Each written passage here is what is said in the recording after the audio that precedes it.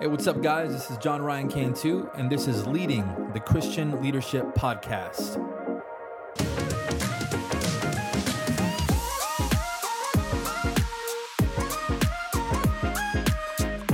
What's up, guys? God bless you. Welcome to another episode of Leading the Christian Leadership Podcast. I am your host, John Ryan Cantu. In the home studio today, I'm trying out a new software program that was recommended to me by Joel Cardona, actually, the co-host of last week's podcast. If you didn't hear that one, it's unbiblical things that we say, that Christians say. It was fun. It was a cool podcast. I was kind of nervous about it, to be honest. I wasn't sure how the response was going to be, but we got a lot of good feedback from it. So you can go and check that out after you listen to this episode, which I'm really excited about, with my friend Eric Hernandez. So he lives in Dallas. He's no longer in Houston. He used to live in Houston, if that was still the case, and we would have recorded this at my studio instead of via phone call.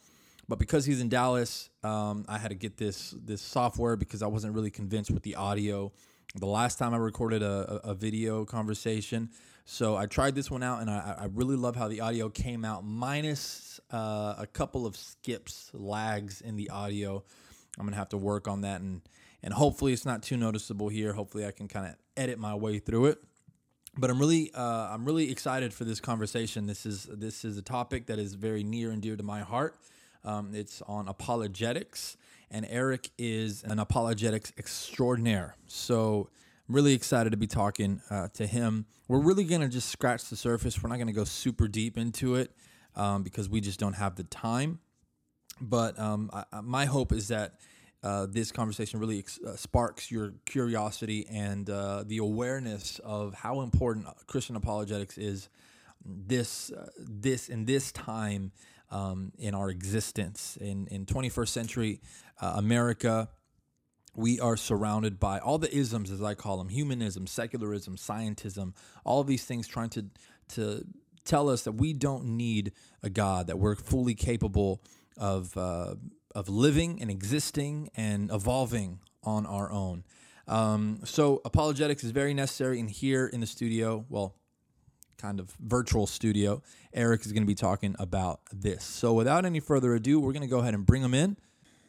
All right, guys, help me welcome today's guest, a good friend of mine, an awesome man of God, a really intelligent young man. His name is Eric Hernandez. He's an apologist, currently working at Texas Baptist on the Great Commission team as the apologetics lead and millennial specialist.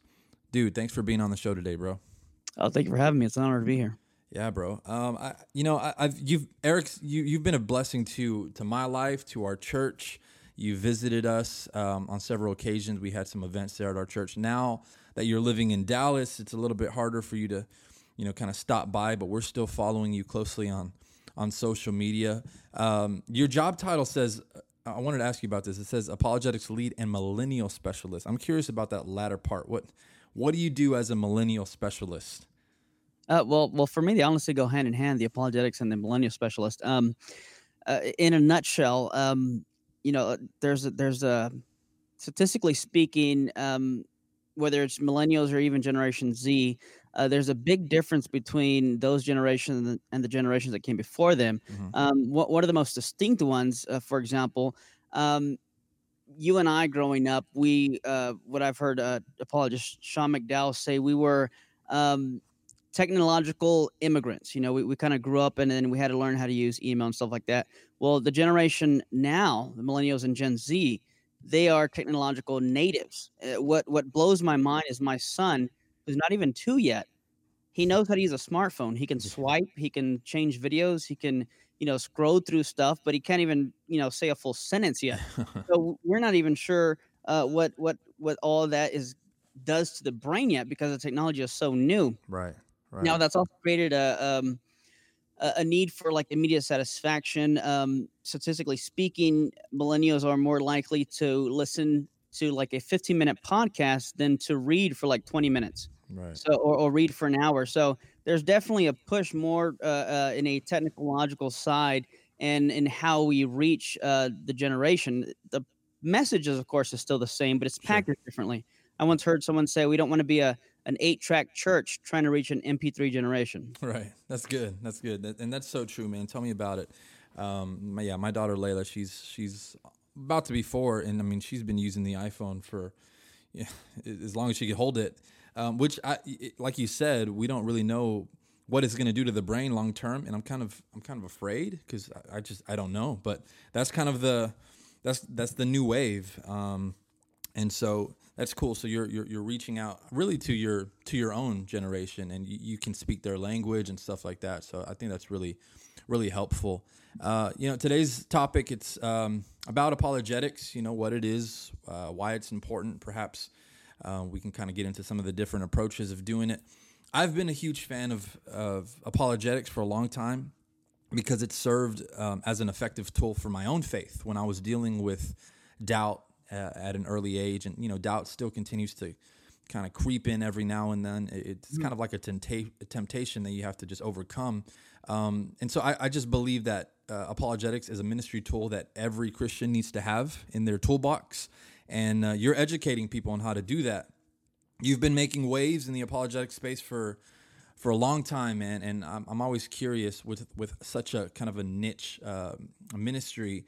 What got you into apologetics? Was there like some type of a life moment that you said, you know what, I need to look more into this? What got you into it?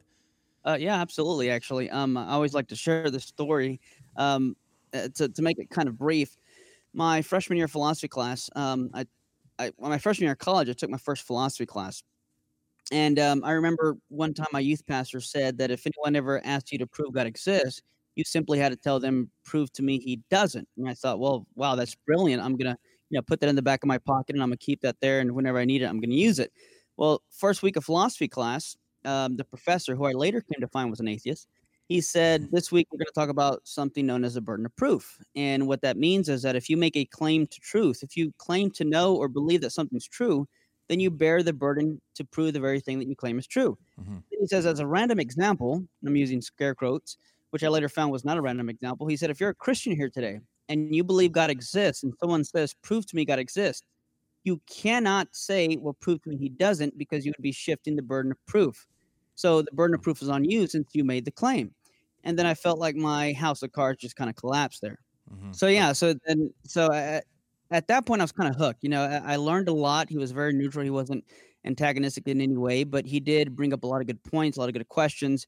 And it really got me thinking. Now, I've always been one to ask questions. In fact, I got in trouble with my youth pastors, a couple of my youth pastors, for asking questions to the point where they'd say, hey, don't ask any more questions or stop. Like you're trying to be difficult, right? When in reality, I was genuinely curious. Right. And it kind of bothered me and worried me when they did that, because I thought to myself, well, if I can't ask as a Christian here in church, then what about the other people who are having these questions who are not even believers? Yeah. Excuse me. And then after the first semester, I really wanted to take another class in philosophy.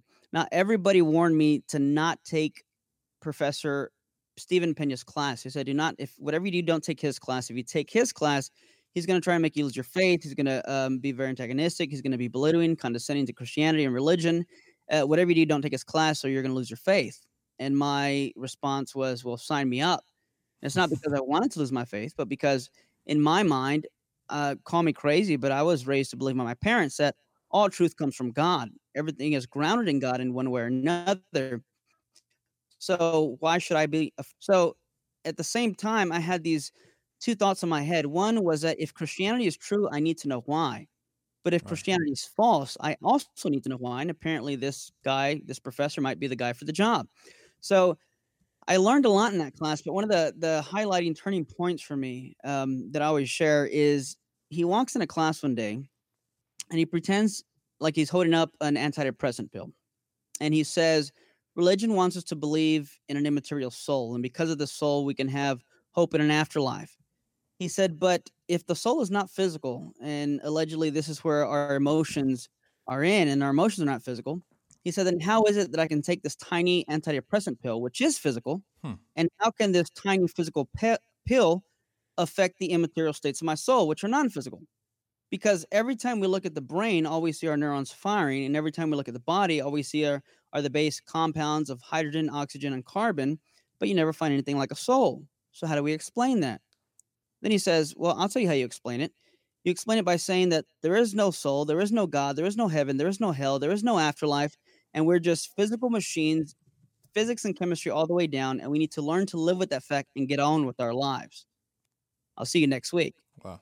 And that was class for me. Now, as a freshman in college, not only had I never heard or met anyone who did not believe in the soul, I had never heard anyone give an objection or an argument against the existence of the soul. So this really troubled me. It really bothered me because Paul said, if there's no resurrection, then Christianity is false. Yep. But at the same time, if there's no soul, then there's no resurrection. If there's no resurrection, once again, Christianity is false.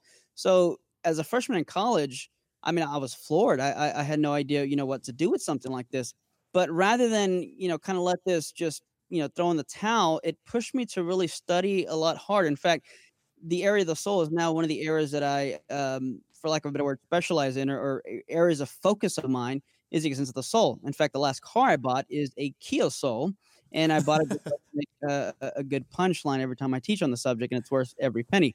But Nice. in all reality, I remember thinking, and I look back now, the sad thing was, first of all, I couldn't get an answer to that kind of objection from anyone that I knew or any Christian. Right. And the thing that breaks my heart, the sad thing here is that the first people to give me a platform to do apologetics and to learn apologetics, and the first people to push me and really persuade me and encourage me to getting into philosophy and apologetics, it wasn't a minister, it wasn't a Christian, it wasn't a pastor. Instead, it was two atheist philosophy Mhm. professors. Oh What's man. sad to me is that I think even if God wanted to use a Christian, he couldn't because there were none around me that did this. Right. So, if anything, I'm reminded of the verse that says, "If we don't cry out, the rocks will cry out." Well, I consider my professor like, a rock crying out. And I remember telling him, in fact, even after we had debated, which spoiler alert, 5 years later, he's my first public debate that I had one-on-one on the existence of God. I said, "Hey, I know you don't believe in God, but I just wanna say, I just really wanna thank you for allowing God to use you in the way he did in my life." Mm. Yeah. That's awesome, man. Did you pass his class? I did. I think I got like Nice. 87, Okay. something short of an A or something like that, and which I kinda disagree with because I think he was kinda being biased. Even though I'd answer the questions, I think he would kinda judge more the kind of question I'd answer as opposed to the philosophical, um, tools that I was using. Sure. Sure. Yeah. You said something in there that kind of, uh, I guess it kind of troubles me, man. You said that people kind of told you to avoid his class because he's gonna make you lose your faith. And I assume that those people that told you that were Christians, believers, and so it's kind of like I see that problem a lot where Christians are kind of running away from the elephant in the room because they think, well, if I just avoid it, maybe it'll go away. It won't bother me. I won't have to confront some of these issues. I won't have to answer some of these deeper questions because it's just going to be too hard for me to do that. So a lot of people run away from it, and I noticed that. I really noticed that in today's generation. I find that people just they don't take apologetics as something that is necessary. And you visit a lot of churches. You visit, I know you visit a lot of college campuses, and you engage with millennials and people of our generation. Do you find that the majority of Christians don't really know what apologetics is? Would you say that?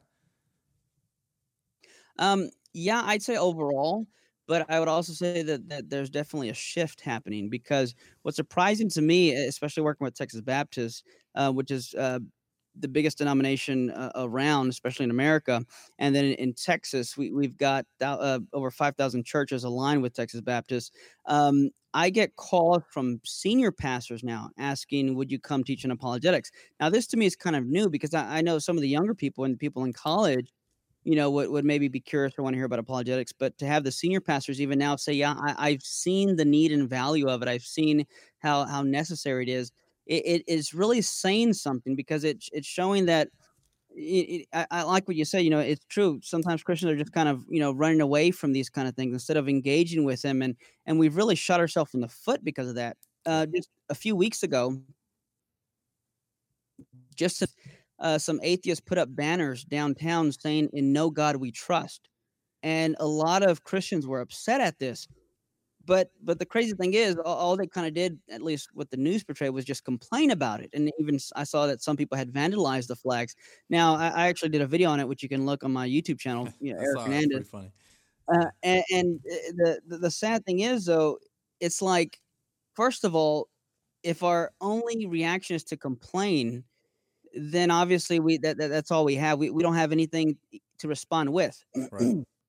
And on top of that, I hope that this was a wake up call to even the city and the people around here, because atheists aren't going to go away just because we pray a lot. And they're not going to keep quiet just because we get offended by something they say. And they shouldn't. This is America. It's a free country. But instead, the church needs to rise up and be able to know how to respond and engage with these kind of things. And the more and more the church, especially in the past, has just kind of ran away from these things, the bigger the problem has become. And here we are today. Right. Yeah. It's a it's a kind of a calling. It's a wake up call for us to confront these issues. I did an apologetics series just briefly with our church. It was like a 12-week series, and I kind of brought in some clips from different podcasts with atheists where they're kind of just grilling the Christian. And one of them was Dogma Debate, which I know that you were on that show a couple of times. But he kind of he'll bring in a guest every now and then, and I feel like he kind of brings kind of unqualified. Yeah, right. He'll bring them in, and he'll just kind of make them look stupid, I guess is the word. And but I brought in some of those clips, and I presented them to our church, and I said, well, how would you respond to this? And everyone is kind of just dumbfounded, because they've never, so many of them have never heard the different sides of the arguments. They're kind of ignorant to the kind of neo-atheist movements. And so I do agree that there is a shift, and I think that you've really been a really big part of that, Eric. I mean, if I could just speak to your ministry for a second, because I think I saw you once before you had done any debates, before Eric Hernandez ministry. You just kind of spoke once. I think it was at Wham Church with Pastor Abram. It was like at a men's conference, and you just spoke on apologetics, and from there, God has just really opened up some doors for you. I think that this generation, we're a generation that asks why, and because of that, we have to have the answers to answer those questions, to defend our faith. So, thank you. Yeah, man. So I want to kind of just ask you about maybe some of your approaches to apologetics. I know that there's, I guess, maybe 3 main types of apologetics. And I get this question a lot. Some Christians take offense when you don't start with the Bible as a means of your apologetical approach. But I guess before we go there, we should define what apologetics is. So if you could do that, and then we'll go into the next part. Well, first and foremost, I tell people this is a biblical mandate. This is not a biblical suggestion. This is not a biblical, if you feel like doing it, go for it. Probably the most popular verse for apologetics is 1 Peter 3:15, which says that we need to be ready to give an answer or a defense to those who ask us for the hope that's in us. And that word answer or defense, it comes from the Greek word apologia, which is the Greek word for defense. So apologetics is giving a defense for what we believe. And my favorite verse for doing apologetics would have to be 2 Corinthians chapter 10, verses 4-6, which is a context of spiritual warfare. Now, it says here that that the weapons of our warfare are not carnal, but are mighty before God for the pulling down of strongholds. So spiritually speaking, our job is to pull down strongholds. Now, what's a stronghold? Well, growing up, I was told strongholds are things like demon possession or alcoholism, addiction, which it may encompass, but the next verse actually defines it. And it says, in as much as we demolish thoughts, arguments, reasonings, ideas, philosophies, and presuppositions that go against the knowledge of God, which means in the context of spiritual warfare, and biblically speaking, strongholds are thoughts and ideas and beliefs that keep people from the knowledge of God. And within spiritual warfare, our job is to tear these things down. So if spiritual warfare encompasses tearing down strongholds, and if strongholds are things like arguments and reasonings and philosophies, And that literally means that if you want to be effective in evangelism and spiritual warfare, you cannot do it without apologetics. Mm-hmm. And I tell people all the time, I mean, if you don't like that, take it up with the altar, not me, because I'm just reading the message and conveying it to you. So this is literally part of the biblical mandate. This is literally part of evangelism and spiritual warfare. It's not something I'm suggesting. And another verse I'd like to go to is when they approached Christ and asked him, what is the greatest commandment? Out of all the commandments in the Old Testament, which one is the greatest? Now, when I teach this, I always like to ask the crowd, how many commandments are in the Old Testament? And I wait, and there's always that one person that says 10. And I say close, but it's actually 613. Right. Well, out of all 613 commandments, he said the greatest is to love the Lord God with all your heart, soul, mind, and strength. Now, I think the modern day church does a fair job of loving God with our strength. We volunteer at church, we put up chairs, volunteer at the bake sales. And then there's loving God with the heart. And I think we do a pretty good job at that. We get emotional at the altar. But then there's loving God with the mind. And that literally means your intellect, your faculty of understanding. And the way I've heard JP Moreland put it is something like, so whether you're lifting up a book or lifting up your hands, they are both signs of adoring and loving God with all your heart, soul, mind, and strength, and you're fulfilling the greatest commandment. So apologetics encompasses much more than something like debating. I cringe when a pastor would introduce me by saying, hey, this is Eric Hernandez. He's coming up. He's a guy that debates atheists. That's such a small portion of what I do. Sure, that's part of apologetics. But I mean, really, my passion is to teach other believers how to engage fruitfully, not to debate or quarrel or to get into some, just ridiculous argument, but to really be able to engage with people and non-believers and really get to the heart of the issue. Yeah, and I remember the first time that I introduced you. That's kind of how that's how I introduced you. I've moved away from that. I know that you're much more than that. So who would you say are some, like, if someone's trying to get into apologetics, they're trying to read about apologetics, what are some good resources that they could go to, or who are some influences that you could recommend them to? Well, the first book that I ever read on apologetics, which I still recommend to this day, is I Don't Have Enough Faith to Be an Atheist by Frank Turk, who's actually become a good friend of mine now. The awesome thing about being with Texas Baptist, I get to meet a lot of these apologists and kind of really spend time with them. But that's still probably, I'd say, one of my favorite books. It's pretty, it covers a wide base, and it's a lot of great information. But that's always a great place to start. And then, of course, you could never go wrong with the world's renowned philosopher and apologist, William Lane Craig, who's debated some of the world's top atheists. He has a podcast called the Defenders Podcast. He also has another one called Reasonable Faith. But his Defenders Podcast is actually a full systematic theological study of every major doctrine within Christianity. In fact, it takes him about 3 years to go through every single doctrine within Christianity, and he lays out every position within a certain doctrine. So you're not just going to hear perhaps his personal view, but you're going to hear every view on that topic, and then at the end he'll share which one he leans more towards. And there's even some that he may be agnostic about, because there's a lot of doctrines where, like, for example, when we look at eschatology, that's not necessarily something I'm interested in, because, I'm like, I'm gonna die one day. If Christ comes before then, cool. If not, whatever. I'm still going. I know where I'm going. But some people are interested in that. So when people ask me, are you post-trib, pre-trib, et cetera, I'm like, I don't know, kind of don't care. Yeah. But, it's just not my cup of tea. Nevertheless, there are so many wide varieties of doctrines, and then there's core doctrines of Christianity, like the Trinity, nature of God and stuff like that. And I highly recommend looking into that. One thing I really appreciate about apologetics is that it encompasses philosophy and theology. And when you put those two together, you really get a fuller understanding of God. In fact, I had one Christian one time tell me that he was saying something about God. I said, well, that can't be right, because that's logically and philosophically incoherent. And he says, oh, well, when we read the Bible and talk about God, we don't use philosophy. I said, really? He said, yeah. I said, that's a really interesting philosophical position you've got there, that we don't use philosophy when we talk about God. So obviously it's self-defeating. So anytime you talk about God, you're going to be doing philosophy. You're going to be doing theology. And like C.S. Lewis said, good philosophy, add in theology, must exist, if for no other reason, because bad philosophy and theology exists, and that must be answered. Yeah. Yeah, philosophies. I never understood the importance of it until I really started getting into apologetics. And I think everyone that you've named, Lane Craig, Turek, C.S. Lewis, they tend to be a little bit more of the kind of like the classical apologists. And Um, J.P. Moreland, and I J.P. I Moreland. have to mention, Expand the Soul. I love that guy. I've looked and read almost all the stuff he's written. He's actually going to be at our next conference, November 9th. I'm really excited about that. Nice, yeah. November 9th. I was going to ask you about any.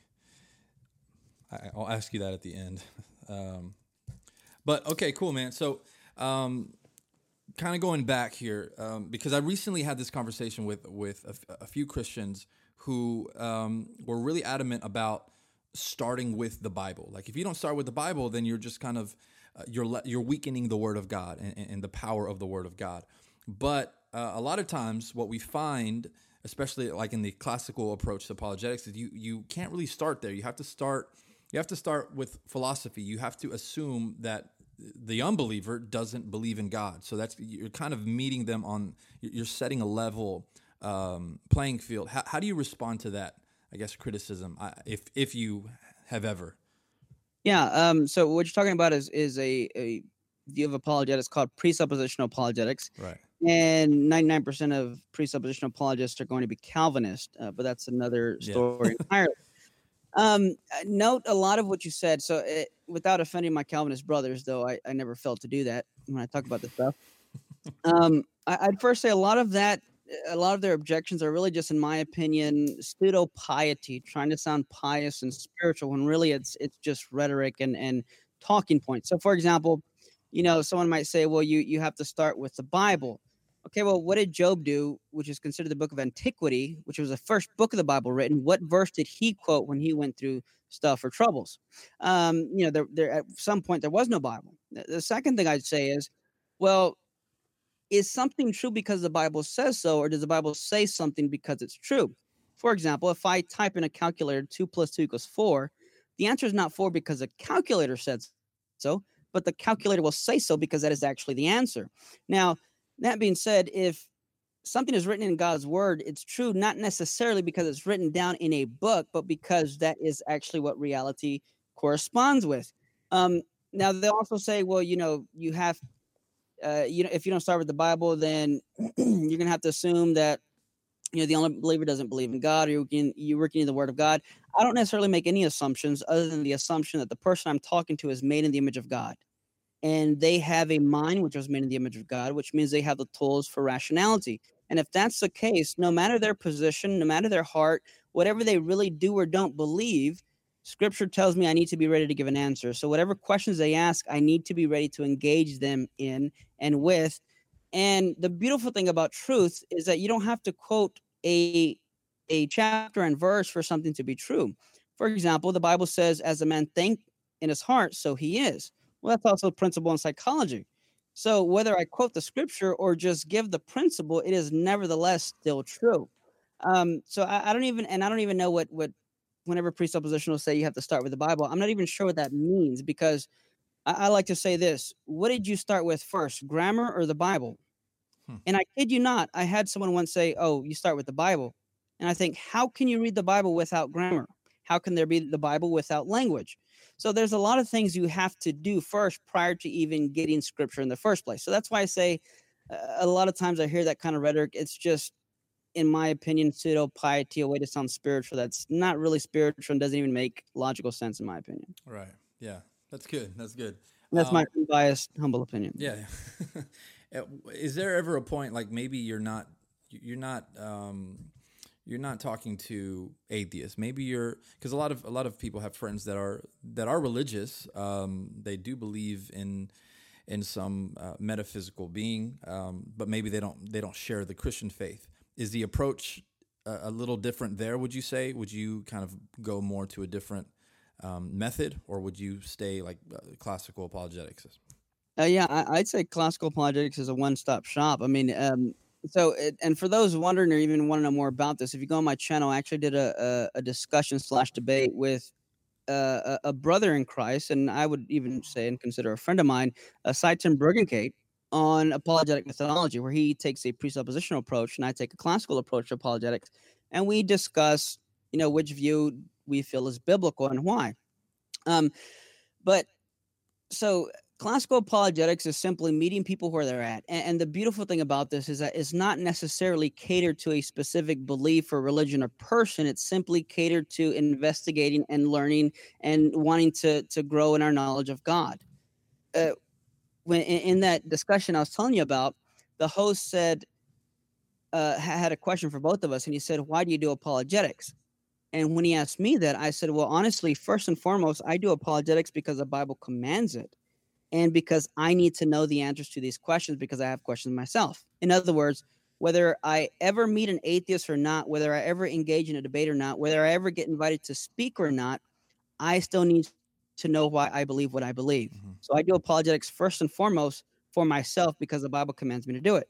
Right. When they asked Side 10, "Why do you do apologetics?" he said, "I do apologetics for the audience of one Jesus Christ." And I thought, how does Jesus Christ need apologetics? But setting that aside, yeah, no matter who I'm talking to, the approach is always the same. What's your concern? And let's wrestle through this together. When direction, when Christ appears to the other disciples, but not him, he says, "I'm not going to believe until I see and touch for myself." What did Christ do? Did he start to belittle him? Did he start to make fun of him? Did he start to curse at him and call him names? No, Christ came to him and he showed him what he needed to see. He's saying, is that what you need? You need the evidence. Is that what you need to see and touch? He lifts his robe and in a vulnerable position allows Thomas to touch his wounds. Right. Yep. If we are to be like Christ in a culture and world full of doubting Thomases, are we willing to, figuratively speaking, metaphorically lift our robes and allow the world to see and touch the things that we have come to and learned ourselves? Love it. Love it. Yep. Yeah, I preached the message on that actually during Easter, for Easter message. Just, basically Jesus meets us where we're at, wherever we are in our doubt or in our level of faith. He comes down and he meets us there. That's what it takes sometimes. And I think that's how we need to engage with people of differing beliefs or non-belief. I think it's really helpful. I want to ask this question to you because when I ask it to other people, like when I presented it to our church when we were doing this apologetic series, I'm always surprised. Well, I guess I'm not too surprised, but that people don't really know how to answer this question. And it's a very basic question. You would think that a professing Christian would be able to answer it. And the question is basically, why do you believe in God? It's such a simple question, but then you think about it and you're like, dang, I don't know, because the Bible says, because that's kind of how I grew up, because this is kind of the only truth that I know. So if I were to ask you, Eric, and this is kind of, we're going to do apologetics here for a little bit. Why do you believe in God? What would your favorite argument be, or your main reason? Well, yeah, before I answer that, it's funny because that's exactly how, being with Texas Baptist, part of what I do is sometimes there's other events and conferences that my team will go up and set up a booth on, to give people information about what we do. And sometimes people ask, well, what is apologetics? And I say, look, the easiest and quickest way to explain this is, let's do this.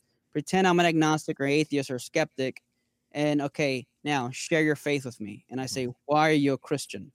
And what always blows my mind is that they always pause and start to think for like 10 seconds and they start to kind of wonder. Now, what's crazy to me is let's say you were to ask me, Eric, why do you love your wife? I would say, oh man, where do I start? And I pull out the list and I just start going and going. But imagine if you said, Eric, why do you love your wife? And I kind of paused and I put my hand on my chin and said, let's see. And I start thinking, you're going to kind of be like, something's off.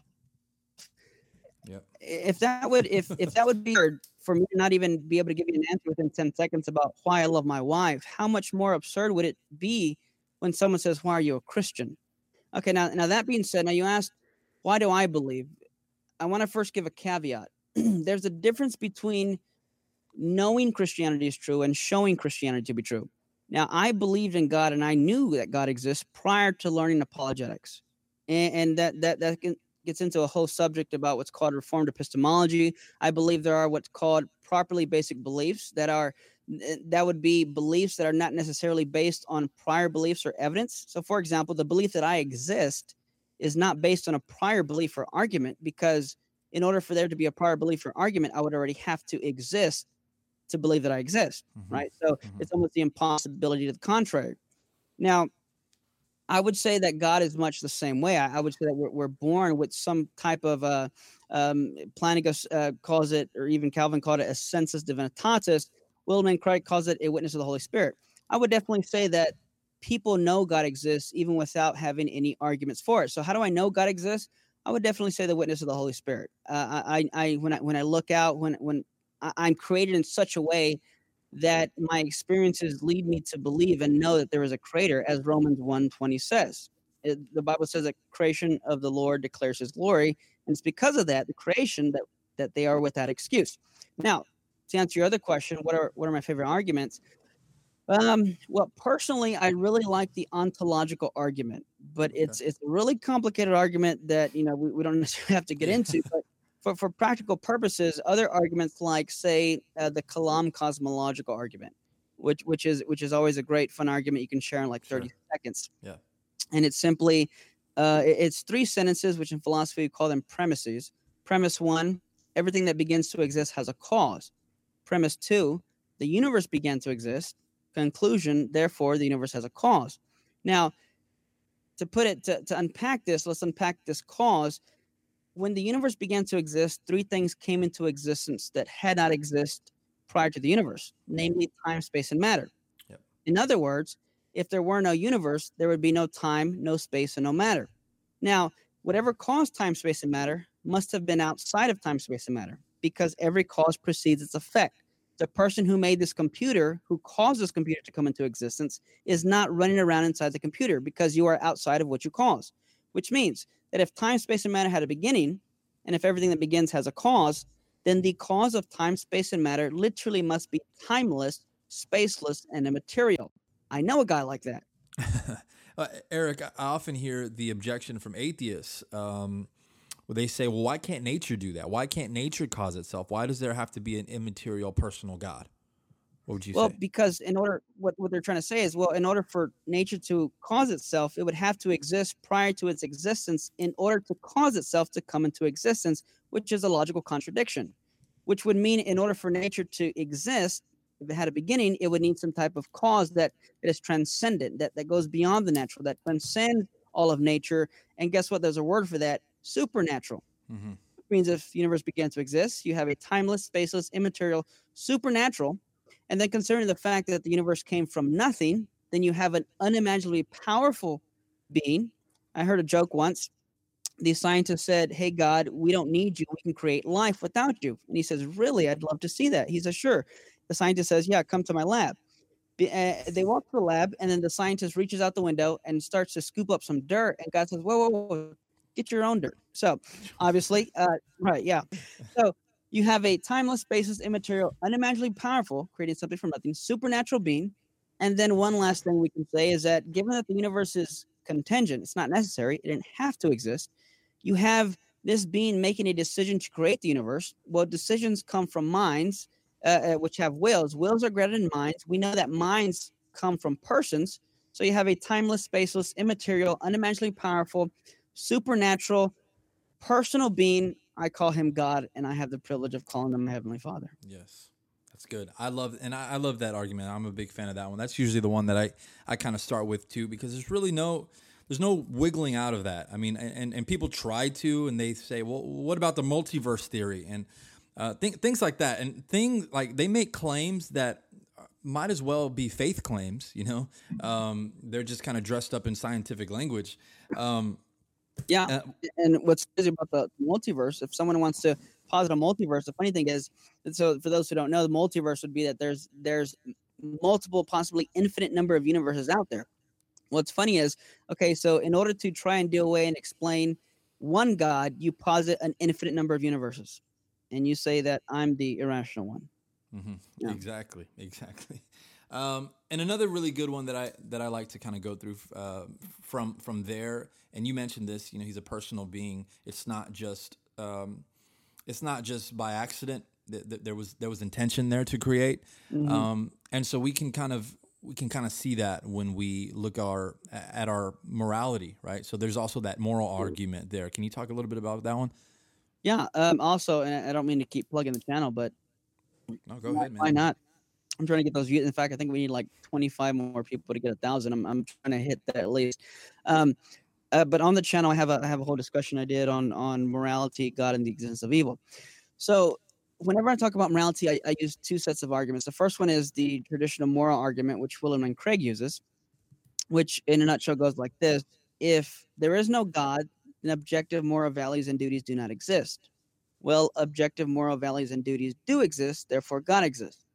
To briefly unpack this, so when we talk about objective morality, we talk about something that is binding and true, independent of human thought or opinion. So 2 plus 2 equals 4, and that is objectively true. Now contrast that with something that's subjective, like my favorite ice cream is vanilla. Something that is objectively true is necessarily true, and it's not as if, like for example, 2 plus 2 equals 4. That didn't have a beginning. It's always been true. Right. Me loving ice cream, well, that had a beginning with me. Now, as a thought experiment, suppose that the Nazis won World War II and they brainwashed everybody in the world to believe that killing Jewish people was a good thing. Would it then become a good thing if everybody believed it? No. Why? Because objective morality is not based on the human person. So if something like torturing babies for fun is wrong, it is objectively wrong and has always been wrong, then that truth could not have been based or dependent on human beings, since we have not always existed. Which means in order for that truth to be objectively true and have always been true and binding, it must have a grounding in something beyond human beings, which are finite. And just to jump to the conclusion, namely God. Now, some atheists might say, well, wait a minute, I don't need to believe in God to be a good person. Well, that's not the argument. There's a difference between existence and knowledge. In philosophy, we call it ontology and epistemology. Moral ontology being existence, is about why morality exists if it does. Moral epistemology is how we come to know morality. To give an illustration, I can give somebody a book and rip off the cover, and they can know everything about the book without knowing who the author is, which means it's possible to be able to read and know about the book without knowing the author. That's because reading and knowing the contents of the book is not dependent on knowing the author. However, and that's epistemology. However, if there were no author, there would be no book or nothing to read. That's existence, ontology. So if there is no God, there can be no objective morality, and all morality would be just dependent on our preferences. Some people like Taco Bell, some people like Burger King, some people like to rape, some people don't. Tomato, tomato, do what you want. But if there is a God, yeah, then we have a grounds for objective human morality. Yeah, that would be in a nutshell the moral argument. Stop me if you need to. If not, I'll go on to the next one. Yeah, keep going, man. Keep going. So the other argument I use is the argument from evil. Typically, the existence of evil is seen as one of the biggest objections towards Christianity and allegedly biggest problems for Christianity or God, when in reality, I think the problem of evil is definitely a problem, but I would say it's a problem for atheism, not Christianity, and here's why. If evil exists, it presupposes two things. One, it presupposes an objective standard of good, and two, it presupposes a teleology to life in the natural world. Let's do one at a time. First, evil presupposes a standard of good. If I accuse you of lying, then I am implying that you are deviating from truth, which means the only way a lie can exist is if first there's a truth from which it can deviate. By the same token, if I say something is evil, I am insinuating it is a deviation of something that is good. Right. So if lies exist, truth exists. Because see, truth can exist without any lies, but a lie cannot exist without truth, which means if lies exist, then necessarily there must be a truth. By the same token, if evil exists, necessarily there must be a standard of good from which it deviates. So the argument would be, if God does not exist, objective moral values and duties do not exist. Premise 2, a new premise would be, well, evil exists. Okay, well, if evil exists, that would mean premise 3, then objective moral values and duties do exist, and therefore conclusion, therefore God exists. Mm-hmm. The second thing, if evil exists, would have to assume teleology to life in the natural world. Teleology is the $5 word, which simply means that there is a purpose and an end goal. So, for example, if I said that I had a bad phone, or I could even say I have an evil phone, I am implying that my phone is not operating and functioning the way it ought to function. Now, the thing about teleology is that it presupposes a proper function to things, a goal, a design plan. So my phone had a specific design and goal when it was created. It has a purpose to it. Now, if I say my phone is bad, I am insinuating it is deviating from its design plan. Now, let's take a child who's born colorblind. Someone might say that's evil. Well, what they really mean is that the child was born in a way that it was not meant to be born, which means the child ought to have good eyesight instead of colorblind or bad eyesight. But here's a problem with that. Ought implies teleology. Let me explain what I mean by that. I believe it was David Hume said you cannot get an ought from an is. If my heart stopped beating, someone could say, call the ambulance, Eric's heart stopped beating. But somebody else, like a philosopher, could say, well, why are you assuming that Eric's heart ought to beat? Yes, it is true that Eric's heart stopped beating, but why assume it ought to be? Why is there an ought? I don't pick up a rock with 3 points and say this rock ought to have 5. Why? Mhm. Because there is no teleology to the points on rocks. Well, if there's no God, everything in the world and the universe is just a pointed rock. There is no ought to it. There is no it should have this or should have that. Everything just is. However, if a child born colorblind is a disease, and a disease by definition means a dysfunction, well, a dysfunction by implication implies a proper function, and a proper function by implication implies a certain design plan, and a design plan by implication implies a designer, which means if evil exists, there's teleology, and if there's teleology, there can be dysfunction. If there's dysfunction, there's proper function. If there's proper function, there's design plan. If there's a design plan, there's a designer. So if evil exists, necessarily there must be a designer, and that would have to be God. Yeah, and I think we live in a world right now where we kind of think everything ought to be a certain way, and so what happens is, and I know a lot of Christians who have kind of had their faith shaken, and a lot of atheists who accuse God of this. In the scriptures, when you read something kind of troubling, right? People accuse God of doing evil or allowing evil. And they think, well, this ought not to be this way. God shouldn't have done that. God shouldn't have ordered, the obliteration of the Canaanites and the Amalekites and all of this. And so that's kind of where we start taking on kind of the hat, that God is wearing, because we're saying, well, this ought to be that way. How do you respond to those kind of criticisms? And I know there's a great book that you recommended by Paul Copan, Is God a Moral Monster? I'm a big fan of it. I use it as a great reference. But just kind of in a nutshell, what would you say to that, of those accusing God of doing evil in the Bible? So why God would allow evil, or specifically God allegedly doing evil? Allegedly doing evil, yeah. Yeah, it would depend on a case by case what exactly they're referring to. Like, usually the popular thing is slavery and stuff like that, which is a really big misconception. Most of the time when the Bible is talking about what the word would be used, quote, slavery, is really what's called indentured servitude. Then you have other instances where you have prisoners of war, where one was granted life instead of being executed of war. Then they would become a prisoner of war, which means they would now have to be a servant if they wanted to live. And the obvious reason would be, well, if you let them go, then they can rebel and fight back against you. But if you kill them, they can't live. So you find a median ground and say, okay, if you live, I'll let you live, but you have to work for me. Now, this doesn't mean you get to just treat them however you want. The Bible actually gave rules on how to treat the people that served you, and there were very strict rules. In fact, if you fought with them and you hurt them, you were then obligated to pay for their medical expenses. Now, here's where a lot of what I like to call internet atheists don't understand. They think, oh, look, the Bible says that these people are your property. Well, no, because you don't. When you break your property, you don't have to pay somebody for it. If you were to, if let's say you started fighting with your servant and you broke his tooth, you had to pay his medical expenses and pay him extra on top of that, which means no, they're not your property that you can do whatever you want with. They were to be treated like other people. There's a lot of other different instances, but like, you had mentioned the Paul Copeland book. He goes through a lot of stuff like that, and a lot of the language that's being used.